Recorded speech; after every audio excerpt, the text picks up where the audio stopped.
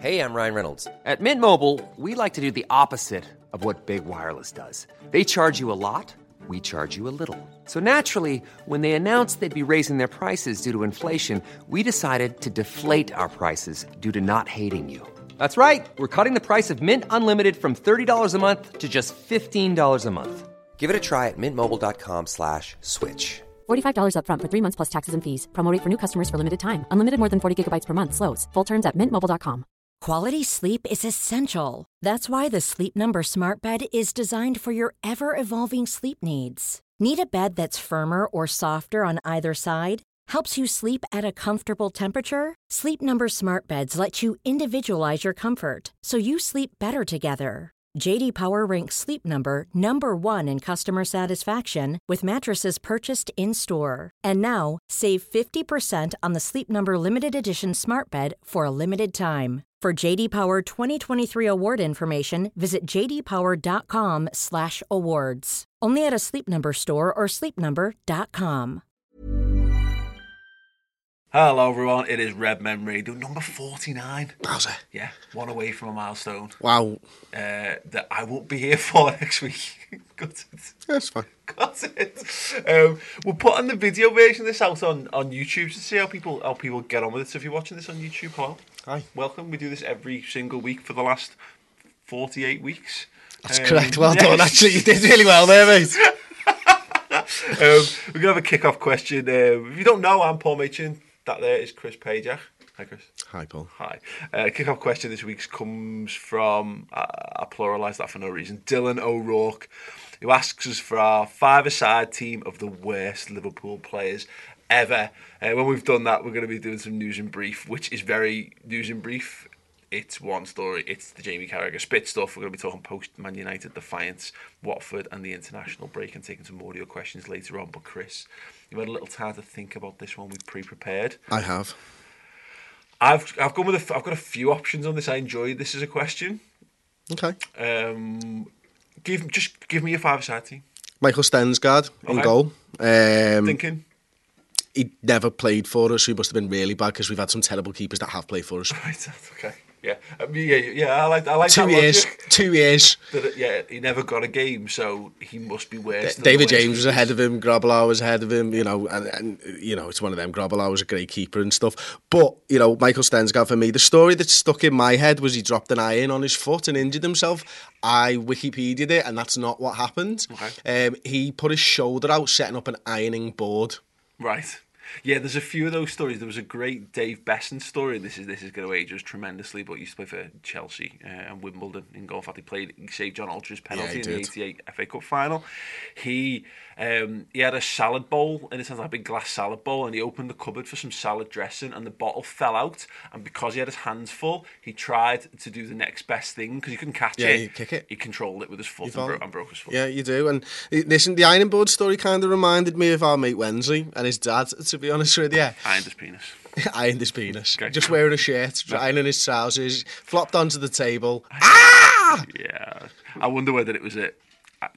That's impressive if he's been able to do that. Go on, give us the rest of the team. Paul Konchesky.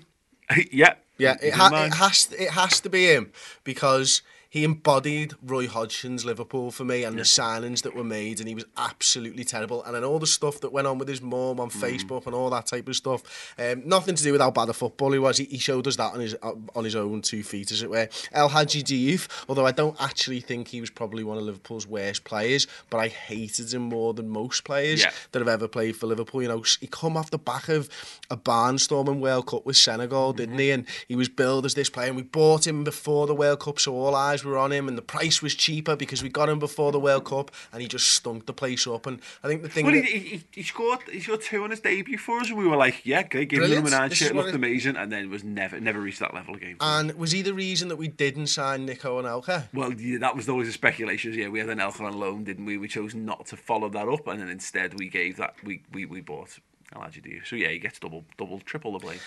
One that a lot of people won't remember. It's tough for us to remember this guy. Istvan Cosme. I think he's pretty universally known as the worst player that's ever played for Liverpool. Brought in as an attacking midfielder under Graham Souness. At the time, we were linked with Eric Cantona as well, and Graham Souness decided to go for Istvan Kozma, whose Liverpool career actually ended, Paul. Yeah, slow clap for Graham, well done you. His career ended because back in the day, he didn't even play enough games for his work permit, Paul, because we just let him rot. Do you know what I mean? And he had 10 games for Liverpool. We won 2, drew 3 and lost 5 in those games that he played. I mean, it's absolutely ridiculous. I read a story on lfchistory.net where they actually praised him for his one good performance in a Liverpool shirt, and we were 3-0 down against a newly third division side in Chesterfield, and he made 2 assists in that game, and they literally said, because he was playing players of a similar talent to him. That's how bad he was. This is a guy that got signed for Liverpool and let go. I mean, he was absolutely terrible. And up top, I'm torn between going for Balotelli and Sean Dundee. Okay. Now, Balotelli is not the worst player that's ever played for Liverpool, and he's not probably in the worst 5.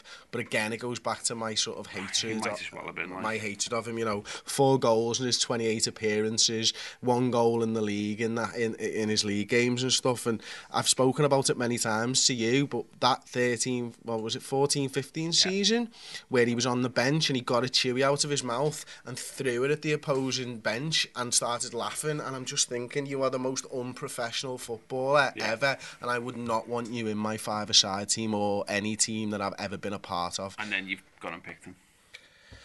Well, yeah, pretty much. Like, but you're not picking in general world terms. You're not picking a worst 5-a-side team, are you? Sean Dundee would be in that. Yeah. So I've gone for 5 appearances, no goals. I've got 2 variations on this. I'll be honest.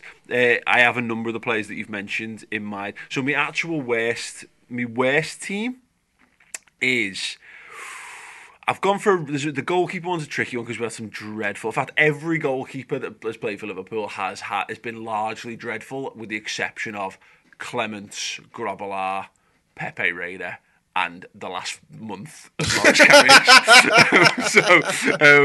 So take your pick. If we're going for one of the worst, you could go for Peggy Arfexad quite easily in that he was terrible. He's gone on to have a good career by all accounts. I've gone for, if I was true to go for it, I picked Adam Bogdan because Adam Bogdan is poo. He's so poo, and look, I'm sure he's lovely, but he just looks like the forgotten Weasley stepchild. Yeah, true that. That just lives in a garage. And they go and practice magic spells that cause physical deformities to people on. He looks like that. Wow, okay. Sorry, Adam. It's a bit harsh. But my actual worst one's got Arfexad in goal, Konchesky, Poulsen, Jean-Michel Ferry. Yeah, good show. So Jean-Michel Ferry actually has the reputation as the worst player ever to play for Liverpool. He only ever played 1 game, and it was that post-season friendly game. Was it Sunderland we were playing? Was he the spy in the camp? So he was. The story goes that Gerard Houllier brought him in at Liverpool to kind of work out who was with him and who was against him in the Liverpool dressing room.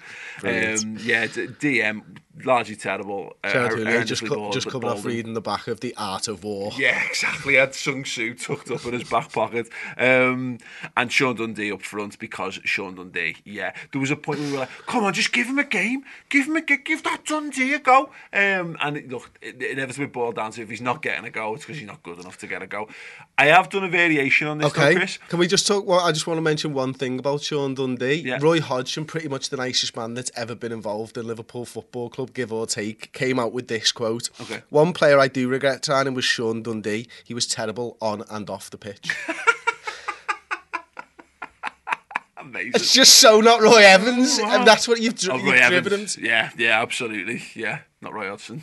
Did I say Roy Hodgson? I have got a Roy Hodgson theme, so you've segued nicely. I've gone for a Roy Hodgson-inspired 5-a-side team. Milan. What? Is it... What's that guy's name? Ivanovic or Ivanovic. something? Well, I could put you... basically, I've gone... It's not quite fair on Brad Jones to put him in goal, but he was there, so I'm going to put him in goal. Konchesky, obviously. Poulsen, obviously. Joe Cole was there. He got sent off for his first game. Well done, Joe. And a Milan Jovanovic up front. Now, here's the thing. I reckon Joe Cole would be a splendid five-a-side footballer. Maybe more sevens, because you'd have to do a lot of running around in five-a-side. But I think that's where he would shine most, is in small-sided games where you're not allowed to slide tackle. But he was fucking terrible for us, Joe Cole. He was terrible. I had such high hopes. Such high hopes. Nothing typical. If you ever concerned about, like, you think Liverpool are not going anywhere, or you think we're not great or whatever, we've got a T-shirt on the Redmen TV, so it could be worse, and it is Roy Hodgson unveiling. In fact, it was Jovanovic, Cole. We signed Carragher, but I don't think he's in that picture, and it was Danny Wilson, I think, was the other one. Bless him, he was a trier. We used to sign Joe Coles and be like, oh, well, look, maybe we'll get the best out of Joe Cole. No one was going to... You're not getting the best out of Joe Cole. The best was gone. Crap. And you consider, like, people critical of us getting Milner on a free. Love James Milner. Right, news in brief, Chris. By all means, if you want to interact, do leave your five-a-side, worst Liverpool five-a-side teams in the comments section. Or tweet us at the Redmen TV. Look, normally on the podcast at this point, we run through a range of topics, but we're limited on time, and there's one big one that's going to have to be discussed. Jamie Carragher. Yeah.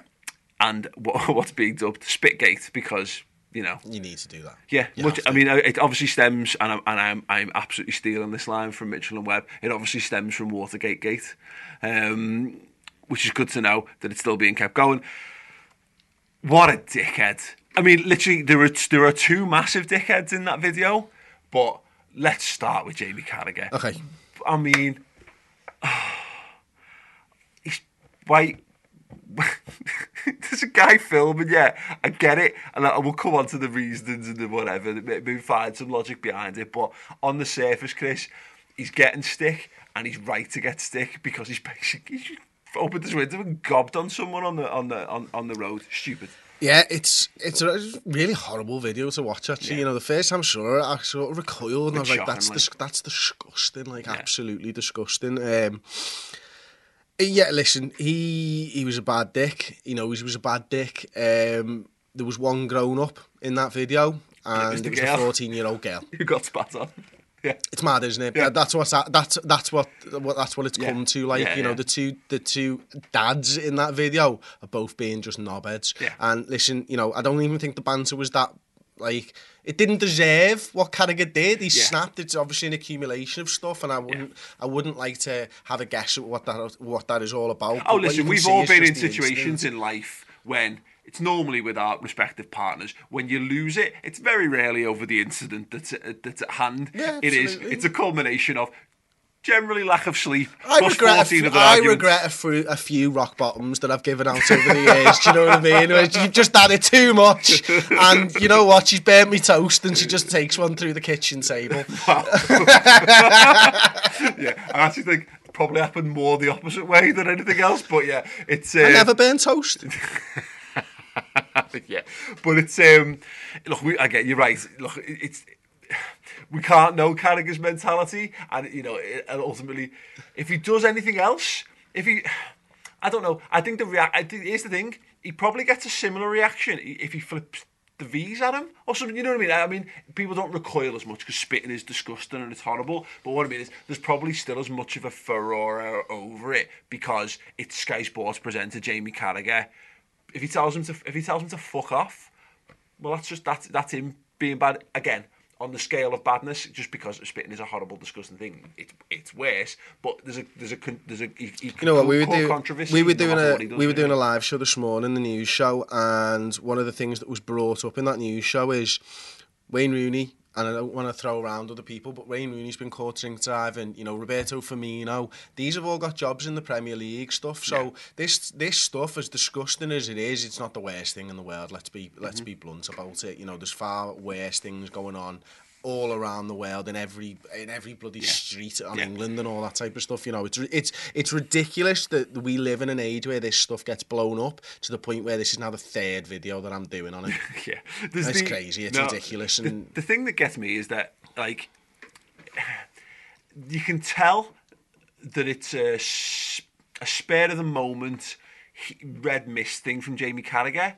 because he's not considered the fact that he's driving at like 50 miles an hour and the odds of him genuinely getting that spit in the window of the other guy properly.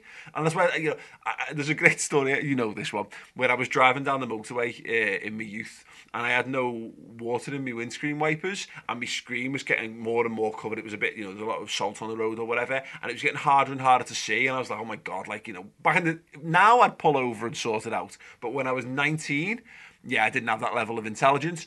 I did have a bottle of Lucozade Sport squeezy, so I'm thinking, I'm driving 70, you know, keeping to the speed limit, just to clarify the story, because, you know, there's a lot. Both hands on the steering wheel. Discuss the legality. Both hands on the steering wheel, Paul. Of course, just for that very brief moment when I had to wind my window down and try and squirt Lucozade Sport onto my windscreen to create enough liquid, I ended up with, if we count like 100% of the liquid that left the bottle, approximately 2% of that liquid ended up on the windscreen of my car. It ended up covering 1% of the windscreen, which was in an area of the windscreen that I can't look out of anyway, because I had to sit up very high in the corner.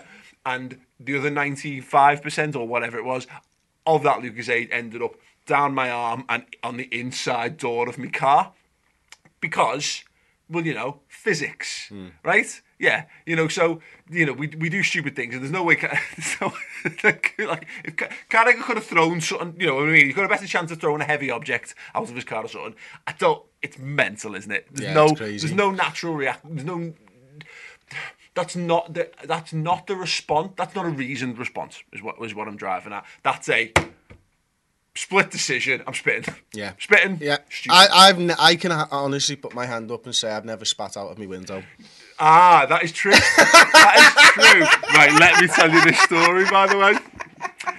Chris Pager has never spat out of his window, but not for the want of trying. So we're driving down the road, and we're coming up to traffic lights, and on the drive up the road, the window is open. The driver's window is open. Chris just winds his window up. He's done with the window being open. You get to the traffic lights, turn, and for the sake of the camera, spit his window. Fantastic. So we all do stupid things in the heat of the moment. And sometimes not in the heat of the moment. Yeah, sometimes not in the heat of the moment. But, you know, moving the story forwed slightly on the Jamie Carragher stuff. There's no defending. I'm not going to sit here and say, all, like... you know, I think we can talk about, and I've done a video over on my YouTube channel about it, a bit more about how much of a bellend the fella is as well. There's no defending either action really, but again, as far as that reaction from Carragher, it is absolutely indefensible because it's indefensible. It's absolutely disgusting, and I think he knows it, and that's the main point of it, isn't it? You know,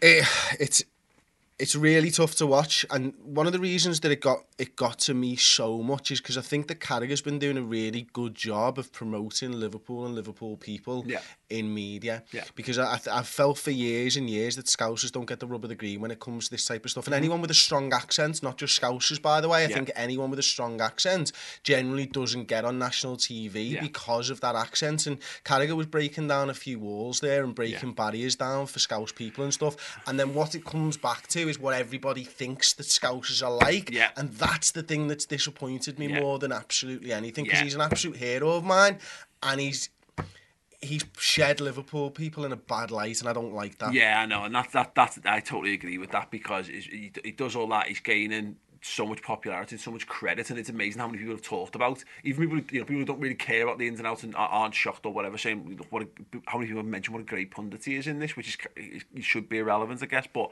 you're right, and then the scally comes out, and is the thing though, and the thing about we're remembering about Jamie Carragher is he's come the long way up. Not like the, you know, Ricky Lambert's Jamie Vardy long way up kind of thing, like, but you know, he's a scally lad from Bootle. He's worked his bollocks off. He's made the most out of his talent. He's made himself a very good career. And when people got to the end of that, no one would have thought Jamie Carragher would have been one of the top 2 or 3 pundits in world football off the back of it, because, as you say, Scouse lad, he's speaks quite high pitched at times, etc., etc.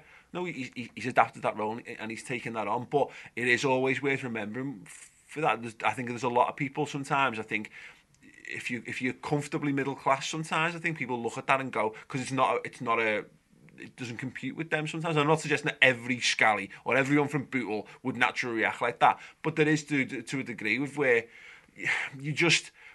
It's something that if he was in a scrap, and if he never became a professional footballer and ended up in a fight in a pub or something and did that, you see that happening in pubs and clubs the length and breadth of the country every single week. But he's a fella and he's dragged himself, and that's the thing that gets forgotten sometimes, is that he's just a fella at the end of the day. We hold him up to this high regard and this high esteem because he's a pundit and he's a millionaire and he should be able to do that. He's still a fella at the end of the day. If you took Jamie Carragher out of football, he'd react in the same way any given. And some people could say that's to his credit because it's not changed him. But equally, it just means that he's got that edge to him. That I'm sure he's not pleased with that. I'm sure he wouldn't love to have that edge.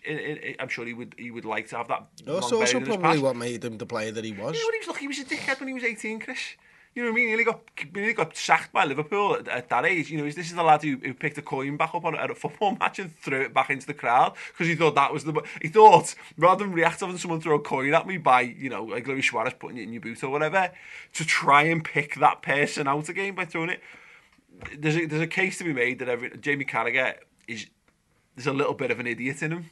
He tries his best to uncover it, but he's human. There's a little bit of an idiot in everybody, isn't there? And here's the thing, and you know, I said it on the news show today, Paul. I have forgiven Gary Neville almost for being as bad a mank as he was, and I can see that he's a great pundit and probably the best analyst on Sky. Mm-hmm. I'd like to think I'd feel the same if Gary Neville did something like that and was able to apologise, because it's the apology that makes it for me, because I sat there and I watched it on my own, and I sat down and watched the whole thing, and there was a point where he was talking about his kids and he stopped talking and I could see that it was affecting him, and I put myself in that situation and thinking about how my kids would feel about me and all that type of stuff, and we've all done things that we regret, and it was at that point that I went, the guy's absolutely sincere, and everybody deserves a second chance on something. You know, he stepped up, he's gone on live TV, he's talked for 13 minutes fielding the same questions, he's not been uppity about it. It's clearly obvious that he's very, very sorry about it. The book shouldn't be thrown at him. He's held his hand up, he has gone on live TV to sort this stuff and he's apologised. I think it's contrite and I think it's genuine. Hey, I'm Ryan Reynolds. Recently, I asked Mint Mobile's legal team if big wireless companies are allowed to raise prices due to inflation. They said yes. And then when I asked if raising prices technically violates those onerous 2-year contracts, they said, "What the f*** are you talking about, you insane Hollywood ass?" So to recap, we're cutting the price of Mint Unlimited from $30 a month to just $15 a month. Give it a try at mintmobile.com/switch. $45 up front for 3 months plus taxes and fees. Promo rate for new customers for limited time. Unlimited more than 40 gigabytes per month. Slows full terms at mintmobile.com. Everyone knows therapy is great for solving problems, but getting therapy has its own problems too, like finding the right therapist, fitting into their schedule, and of course, the cost. Well, BetterHelp can solve those problems. It's totally online and built around your schedule. It's surprisingly affordable too. Connect with a credentialed therapist by phone, video, or online chat, all from the comfort of your home. Visit BetterHelp.com to learn more and save 10% on your first month. That's BetterHelp, H-E-L-P. Quality sleep is essential. That's why the Sleep Number Smart Bed is designed for your ever-evolving sleep needs. Need a bed that's firmer or softer on either side? Helps you sleep at a comfortable temperature? Sleep Number Smart Beds let you individualize your comfort, so you sleep better together. J.D. Power ranks Sleep Number number 1 in customer satisfaction with mattresses purchased in-store. And now, save 50% on the Sleep Number Limited Edition Smart Bed for a limited time. For J.D. Power 2023 award information, visit jdpower.com/awards. Only at a Sleep Number store or sleepnumber.com. Absolutely. Look, at the end of the day, if Jamie Carragher walks up unprovoked and spits in someone's face, then, you know, absolutely. But I think there's a degree to which we all need to get off our moral high horse and remember that although we don't see, look, we only see the context of what's within the framing of that video. We've no idea what's gone on, as you say, in his day and his life leading up to that point. We all have those moments where we lose our rag, and then after the fact, we look at it and go, "Why the hell did I do that? What was going on with that?" To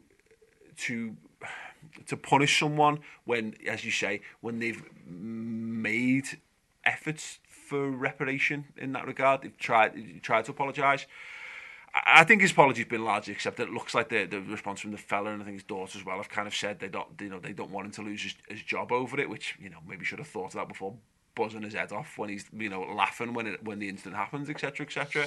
But I don't know. Sky will do what Sky will do, but I hope he's able to put it past them and move on, because it shouldn't be forgotten, the good work and the good stuff that Jamie Carragher's done around it. And it's, for an incident like that, it should be, I think it should be, and it will be trivialised in the fullness of time.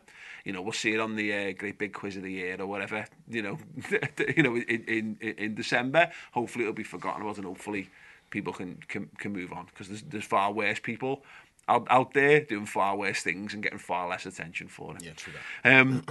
So Liverpool lost to Man United. It gets better, Chris. But one thing I don't want to talk about the game. We've got the final word show, so if you want to go and get our detailed analysis on that, then please do go and watch that. You've done a great stuff on the stats and tactics, breaking down the goals. What was your favourite bit? The bit where you worked out about whether Dejan Lovren's was cracking that. But yeah, do go on that. That's on the redmentv.com. We do loads more of the podcast stuff and loads more of the in-depth video content. It's not just us messing around, laughing about crap players to play for Liverpool. There is real seasoned analysis on there. I want to talk about the response to it, really, because we had a few days to kind of mull it over. And for me, the defiance that Liverpool fans have shown, it stems from the fans who were inside Old Trafford. Now, we weren't there, but what was great was watching the videos coming out after it. Fans are locked in, as happens, but the atmosphere and the mood, and Liverpool will do that. We'll sing when we're locked in, because there's nothing else to do a lot of the times in those situations. But I got a real buzz, a real hit of positivity about that, because I think it's a message. I think how Liverpool fans conducted themselves there was a message just to the remaining stragglers inside Old Trafford who hadn't obviously shot off down the M1 or M6. But it was a message to say, listen, you know what, we'll lose this game of football, but it doesn't matter, because we believe we're on the right track. Yeah, that's it, isn't it? And we are on the right track, Paul. We've seen for the last 3 months we've been in scintillating form, and you can lose at Old Trafford. People do lose at Old Trafford. It's a tough place to go to against a very good tactical manager in Jose Mourinho, with world-class players and the talented players that they've got. Doesn't take away from what Liverpool are doing this season. We're into the last quarters of the Champions League. Yeah. We're fighting for top four again. We're fighting for second place in the Premier League again, and we're improving again. And we've done that since Jurgen Klopp's come into this club. And I can feel that there's something very, very special brewing at Anfield and brewing in Liverpool. And this squad is going to take a leap, and a giant leap again. I think we've been good this season, but the understanding going into next season means that we're going to be in a greater, there's a much better foundation. Yeah. To be able to go and actually challenge for stuff. And listen, one defeat isn't going to end that. Did Manchester City crumble when Liverpool beat them? No, they didn't. They just carried on, because that's what good teams and great teams do, because you accept that it's a game of football. Anything can happen in 90 minutes, and you just got to go and prove that you're better over a 38-game league season. Yeah, no, I absolutely agree with that. I've been thinking about it and thinking about Klopp's tenure, actually, and how I remember saying, I don't know if it was the end of his first season. It was probably more like the back end of his second, really. That I felt that you could, if you imagine, stick with me on this one. But if you imagine every game is like a board of buttons, and when you press that button, they light up, and those are the ones that stand out for that. So it's the 38 buttons on there.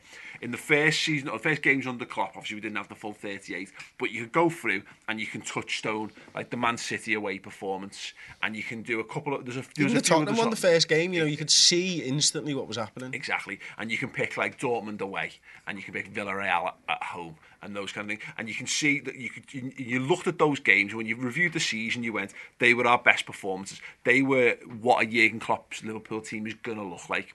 So then we come into the next season, and I think we effectively doubled that, and we played. You light up a few more, and you've got some really great victories within that, and you get to it, and you go, well, okay, it was great, but it kind of fell down a little bit here and there. And I just think this season, when we put this season next to the others, there's just going to be, very simple terms, there's going to be a shit ton more lights lit up on the board of this season that show absolutely unequivocally the progression with which this side is making. People fear that it's going bad, and I think the hysteria around poor results this season has been totally out of proportion to the problems at which Liverpool have actually had in reality on the pitch. And you're dead right in terms of that foundation. For me, I think it's blindingly obvious how good Liverpool have become. It's just inevitably one of those things that we're not quite there yet. I'm not sure if we'll ever be there. I'm not sure that any team truly gets there. I'm not sure that you ever have 11 perfect players on the pitch at any given time, etc., etc. But you're right. This is not hope. I think there's far more reason to be expecting of Liverpool to be good more regularly than there's been for 5 years. Of course there is. Blooming heck, we've got better players and we're playing better football than almost at any other time in the last 5 years. 13-14 was great. This Liverpool side is on its way there now, you know what I mean? And the problem is we're fighting against the Manchester City side that is absolutely incredible. Yeah. But that the start of next season is going to be massively important. One of the things, I was doing something with Sport last week, and one of the analogies that I used was, and we were talking about Mourinho, and I said this, like Mourinho's walked into a game of Monopoly, right, and he's been given Park Lane and Mayfair, and he thinks it's a good idea to throw hotels on them. Well, listen, I could throw a hotel on Park Lane and Mayfair and get results, do you know what I mean? That's going to happen. Jurgen Klopp had the oranges, he had Van, and he had Bow, and he had Marlborough, and we're slowly starting to build up our houses, and we're at the point where we're putting our first hotel on there with Virgil van Dijk and stuff, and now we've got a green on the board as well. That's what Liverpool are doing. You know, we've got to fight against these established sides who've been here for much longer than us now at this point, and it takes time to get there, and it's not all going to be easy. You know, you don't win with oranges and blues on Monopoly every single game. You're more likely to win with the greens and the purples or whatever, but you do win, and you will get there eventually if you keep on building, right? And that's what Jurgen Klopp's doing at Liverpool. You can see that every single time. Absolutely, I think you're right. I think the comparisons, this team is so similar, and we've talked about this so many times. The stats are there to 2008, 2009 and 13-14. Both are our two best seasons in the Premier League era, and both times when we fell short, but crucially, both times where the team fell off a cliff the following season. Now, don't get me wrong, rewind to the end of 13-14, I thought we were going to be back. I was saying we're going to win the title next season because if we keep what we've got and blah, blah, blah. And similarly, 08-09, we felt we were pressing on. And so maybe this is just pure naivety again from me, but again, who cares? I don't believe it to be true. I have never been more confident that this is a Liverpool side that is going to progress and is going to consistently remain at the top end of the league. Because I think we've got there. I think we've put those great foundations that you set in place, and that'll be the difference. Is that if we'd been able to be strong, if we'd had a clear vision in both of those times. Liverpool were in massive upheaval in 08-09. That was just it broke down because of the ownership off the back of that. That was absolutely breaking. But we fucked the summer up because we had the whole Xabi Alonso, Gareth Barry, Robbie Keane, debacle. And similarly in 13-14, we let Luis Suarez go, and we didn't have any effective plan for replacing him. Could happen again this summer, but if it doesn't, then I think Liverpool are, as you say, I think we are the most as likely as any, I should say, to put a title challenge in. Absolutely agree with that, mate, 100%. But yeah, obviously that's next season. With regard to this season, we'll talk a little bit about Watford coming up and how we're going to handle the international break after that. But before we do, hello, Tom and Si and Ross have done a fantastic job this week. We've got a new podcast that's been going for a few weeks now. Comes out after every single game. It's the Man of the Match podcast, where they sit down and debate the best and sometimes most unfortunate performers of the week in any given game. Normally a hard, not normally a hard, so normally a very, very easy job. Bit of a slog for them this week, so they've done an absolutely sterling piece of work. Have a quick listen and see how you get on with this. Time starts now. Yeah, so it's a tough one this week, isn't it? I'm going to qualify it by saying I don't think anyone played very well. I don't think Sadio Mane himself played very well, but I thought he was the best of the bad bunch in a game when we needed people to drive at them because they were sitting so deep. We needed people to pick up the ball, drive at them, run at them, try and make them to make mistakes. He was the only one. I thought he was the only one in the team who done that. Maybe Robertson done it a little bit on the left from left back, but he was coming deep and picking it up in midfield. He was winning fouls. His passes weren't coming off. His passing is when we needed that through pass, his passing was poor. That's obvious. That's plain for anyone to see in that game. But at least he was trying them things, and I thought if anyone was going to make something happen, then it was him, and he did that. He got the assist for the own goal. You get a little bit of luck, but it shows what can happen when you drive at them and you just put balls in areas and see what happens. It felt like if we were getting a second goal, it would have come through him. He had 5 out of 6 dribbles complete, which is the most on the pitch. Surprisingly enough, he actually completed 79% of his passes, which is the most out of any of the front three, which I was surprised when I seen that stat. Yeah, if you want to get involved with more Redmen TV podcast, Redmen Radio podcast, go to the redmentv.com, sign up. It's completely free for the first month. Try it out. See how you get on with it. If you bang into your podcast and you want them on your phone, you want them in your app, you can get them as well as a feed set up, isn't it, Chris? So all the subscriber podcasts can go into Stitcher or what have you. Pod Addict, iTunes, you name it, can get there. Amazing. Watford then, Lumen. This is, we've said this a couple of times this season, it doesn't stop being true, but you know, we can see now that this season's not likely to be defined by how we perform in the big games the way that last season was. You know, I think it's fair to say that we got into top 4 because we had the best record against those big teams. That was the hardest way around to achieve the expectations of last year. What we are doing is making much lighter work of the teams that you are, in inverted commas, meant to beat. Watford are one of those teams. And so that's what's going to have to happen now, Chris. You know, we are in the final furlong. We can see the finishing post. Liverpool have just got to get back into the swing of doing what we've done consistently well this season. Yeah, and listen, you know, we've had a tough result last time out and a tough place to go to. We'll be looking at this game and going, let's get a little bit of retribution before we all head our different ways for international break. And Watford coming off the back of a terrible loss against Arsenal now. If Arsenal can beat them, we can. You know, it's as simple as that. And you know, it was comfortable for Arsenal in the end, the 3-0 win, wasn't it? And this Liverpool side, I don't think stuff affects them like it probably affects us fans, you know, or even as it's affected teams in the past. You know, every single time we've had a tough result, we've bounced back, and the only one being probably the West Brom and the Swansea result, I think, were back to back. But other than that, you know, after that Tottenham result, my word, we were scintillating for 20 games or something like that, and that's the Liverpool side, and it's not the ones that struggled in the cup, and it's not the ones that struggled at Swansea. This Liverpool side will bounce back. This front three will bounce back, and Watford are going to be on the receiving end, I think, this weekend. Yeah, and I think there's a degree to which I always say that the first game of a season often it defines how your season goes, which is mental when you think about it. And there's loads of examples of it not being the case, but I can think of a number of Liverpool seasons where if you get off to a win, and sometimes the optimism that flows with that helps. You know, I go back to, and for the best, it was mentioned earlier, you know, we drew with Arsenal first game of Roy Hodgson's career because Liverpool just, you know, Joe Cole lost their head, Pepe Reina lost their head. That game could have gone very, very differently, and that we could have had a very, very different Liverpool off the back of it. But sometimes you get that, and that the Watford game, we saw so many good things in how we performed there, but we saw so many things that became the story of the narrative around Liverpool's season, you know, conceding goals, throwing leads away, etc., etc.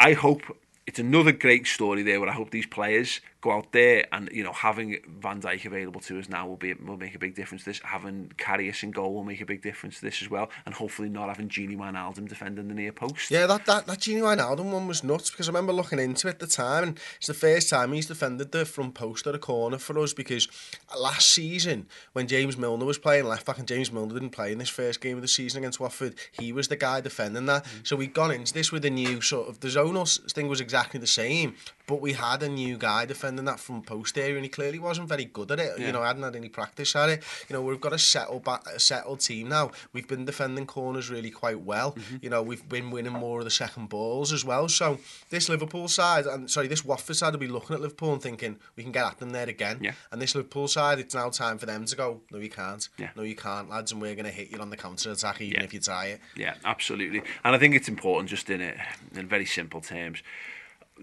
We've had too many times. I don't think mentally I'd like to be able to enjoy the international break to the best of our ability. Well, yeah, exactly. But you know, but it's what I mean. I think this is a nice little staging ground for the last little run of the season, isn't it? Pardon me. You want to go in with 3 points tucked up, be asked about what everyone else does, because look, one of Spurs, Chelsea, United are going to drop points again between now and the end of the season. It's going to happen. Hopefully, we don't need to beat Chelsea at Stamford Bridge along that way. But you know what? If we have to, let's go and do that. But it would be nice just for the fan base just to be able to take a big deep breath as well, be able to get through this 3 points, look at the table and go, okay, you know, we are where we are. We can analyse what the remaining results are. We can go and enjoy that Liverpool Munich Legends game as a fun thing that it is. Rather than having to use it as a distraction from the horror of supporting the Reds. And obviously also prove, you know, to Chelsea as well. I think it's important for us for Chelsea to be looking at the league table going, this is not going to happen. This is not going to happen. And so yeah, because there's a very good chance as well they're going to have more time to focus on that. Can I just say though, in a weird way, I kind of don't want that for the development of this team. You know, I want it because it'll be much more comfortable for me, and I'll be able to deal with the run into the end of the season. But what going after two things at the end of the season can do for this side and them succeeding could be better than, you know, having an easy run in, for example. So if you treat second place as where I hate to say that's the win this season. If you can get to second place and you can go deep in the Champions League at the same time, I think that's better than getting knocked out of one and just doing really well in the other. You know what I mean? You've got to be able to prove, because if you want to win trophies, that's what you've got to do. If you want to win the Premier League and you want to win a cup, then you have to go deep in competitions at the same time. You have to get used to it. So for me, I want it to be a bit, not too much of a hard slog, but just enough that keeps them focused. You know what I'd like? I mean, again, maybe you're right, and maybe that. Be horrible as a fan. Well, not having maybe not having a net is the answer to maintaining motivation or whatever. But I would like, because we've seen that our away record against good teams this season is absolutely horrendous. I would like to rock up to Stamford Bridge with the cushion of knowing that. It doesn't. It's a bit of. I'd like it to be a dead rubber by that to the best ability. I want them to be pressing on. So maybe it gives us that. If we were to lose it, which is entirely possible, because there are a good side, and again that we have that poor record so far this season. Maybe that gives us the impetus for the last few games just to G up if they get a bit close to us, but it would be nice just to build that or maintain that cushion to the best of our ability. But you're right, you know, maybe these lads do need that. Maybe they just need that, and maybe we do work better. And I think there's enough evidence to suggest that when the pressure is on, when they're tired, you know what I mean, when they're forced to force themselves through with aching muscles and that kind of stuff, that they do actually perform better than when they've been given a little bit of time off. So no, maybe you're dead right on that one. Got some questions then. Alex Yetainen. Sorry, Alex. Strengthening the front three in the summer. Yes. No. How to? Lamar? Pulisic? Yes. Don't know. Maybe. Probably defo. Yeah. Absolutely. I think we kind of like what we've seen. We're not in transition anymore. I think we've got a squad. We've got the core of what we're looking to do. But you should always be looking to upgrade on what you do.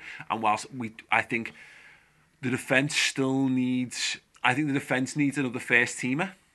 I think we need another top quality first team centre half. I don't think we need another. Provided we keep hold of Mane, Firmino, Salah, which again right now I would expect us to. I don't think we need a first teamer for that, because I think the front three is the front three. I think you would struggle to improve upon that. But I do think we need another quality person who can bang on the door, who can improve. And if that's Pulisic, great. Go and do what it takes to get Pulisic. I'm not sure it's Lamar. But whoever that is, go out and buy that. Spend whatever it takes to get them and get that sorted, because we have so far, touch wood, we've been okay. We've managed the squad reasonably well in terms of keeping people on the pitch. I don't think that's not sustainable. But equally, I think you want competition. I think you want, you want a wonder kid there. I want a wonder kid there who's going, all right, Mo Salah, how is it you do that? And then does it, and then all of a sudden Mo Salah's going, okay, Right, okay, well, I'm not going to be slacking off because I don't want some punk 19-year-old kid taking me place in the side, and similarly for a few of them. So, yeah, I think strengthening the front three in the summer is vital to maintaining what we do. The hardest thing that Jurgen Klopp's going to do, and his Liverpool managerial career might be defined by this, is to find the next Firmino. Because I pondered something the other day whereby I've seen Liverpool sides and I've seen the media throw this line at them. They're a one-man team. I've seen it for years. I've seen it when Gerrard was there. I've seen it when Owen was there. I've seen it when Suarez was there. And I think we might be more of a one-man team now, which is weird because it's clearly not a one-man team. They're not talking about Firmino when they say that, though. They're talking about Salah, aren't they? But it is Firmino. It's Firmino, and I just, my fear is that if he's taken out for any stretch of time, touch wood, that could be Jurgen Klopp's biggest decision to make, because you've got to get someone in there who can do a job and do the same job as Roberto Firmino, because you don't really want to have to bring a striker in and change the way that you're playing. But also, they need to be really good and they need to understand what Firmino's doing. And I just look around world football and think, there's no one. There's no one like that right now. Now, I'm not saying that Jurgen Klopp can't make another Roberto Firmino, because I'll be honest with you, he made Roberto Firmino. Roberto Firmino had all the skill sets and the tools to do it, but he wasn't. Would have put him there. No one would have. You know, Jurgen Klopp's got to be given credit. Can he do it again? Can he replicate that? Could be the biggest thing of his Liverpool career. The good thing is that you've got Firmino there for the template. Oh, goodness. You know what I mean? But, you know, I used to talk about this, about why Man United signed Michael Owen. It was because they had Hernandez, who was of a similar ilk, and it was like, great, go and get a season. Here's how you hit the ball at the back post, mate. Exactly, absolutely, yeah. You know, go and learn from that. You've got you can do a copy of you over the characteristics over, so to speak. Yeah, it wouldn't shock me if we don't know who it is. It's because they're going under the radar. Maybe we do pull a gem out of somewhere. Whatever the solution is, I think you're right. I think that's something. It was funny. I think it was something that Sachin Nakrani wrote in his article on our website the other week. Was that, you know, it's vital that we do start to look into that kind of thing. You're dead right. For me, I think we've got options. I think 2 would be nice. Or you get, like I say, you get someone who. So if you have to put Salah in that position, or you have to put Mane in that position, then you still got someone with a ridiculous pace. So you're not, putting Lallana out wide again, or whatever. Okay, Mark Holloway. What was your favourite film growing up, and your favourite film of the last 5 years? I think I mentioned this on last week's podcast or the week before, but it's Goodfellas. Yeah, absolutely. What was yours growing up? It's always been a toss-up between Back to the Future and Shawshank Redemption. I mean, yeah, Shawshank Redemption is a great film. Unbelievable. They're both films that I can't watch often, but every few years I can go back to and still feel a sense of... They get an emotional response out of me whenever I watch them. Like Back to the Future, it was going back like 6 or 7 years now probably, but it was on the cinema. They got a re-release for like one night only, and that was the only one I'd not seen on the pictures at the time. Going to see that was like a proper giddy schoolboy moment for me. One of the films that is right up there with my favourites, doesn't get a mention here, but it will do now, is, and for similar reasons, is Braveheart. I can't tell you the amount of walls I've ran through when that speech happens, Paul. It's why I have to keep moving house.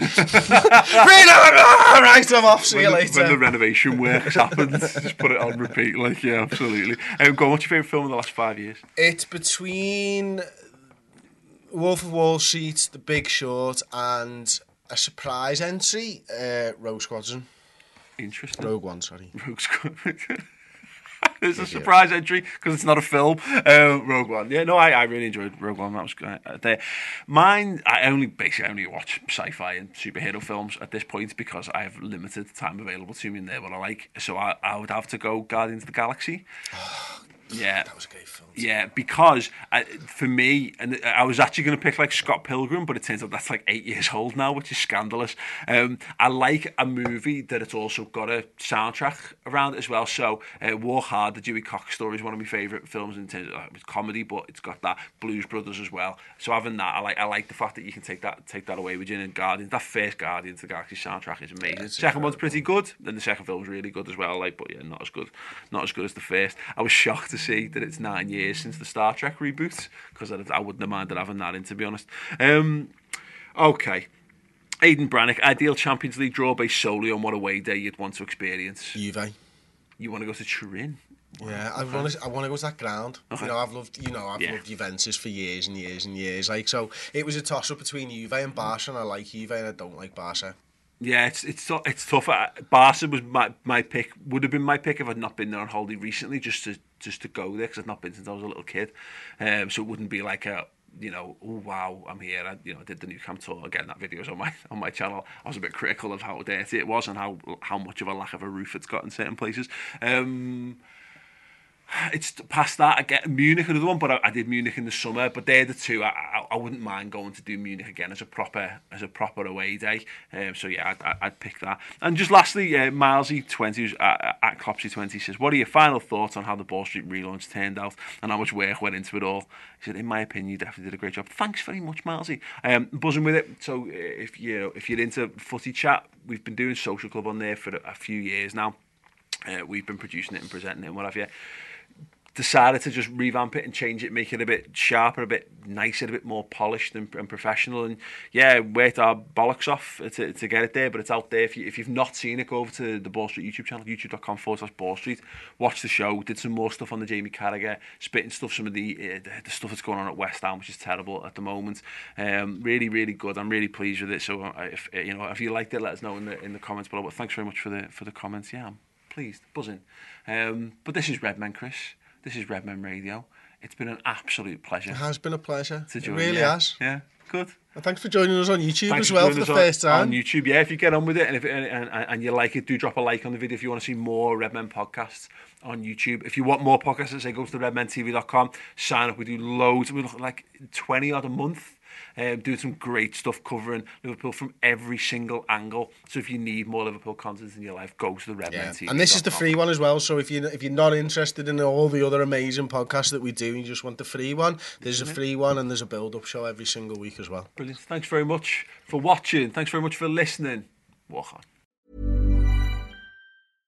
Imagine the softest sheets you've ever felt. Now imagine them getting even softer over time. That's what you'll feel with Boll & Branch's organic cotton sheets. In a recent customer survey, 96% replied that Boll & Branch sheets get softer with every wash. Start getting your best night's sleep in these sheets that get softer and softer for years to come. Try their sheets with a 30-night guarantee. Plus, get 15% off your first order at bollandbranch.com. Code BUTTERY. Exclusions apply. See site for details.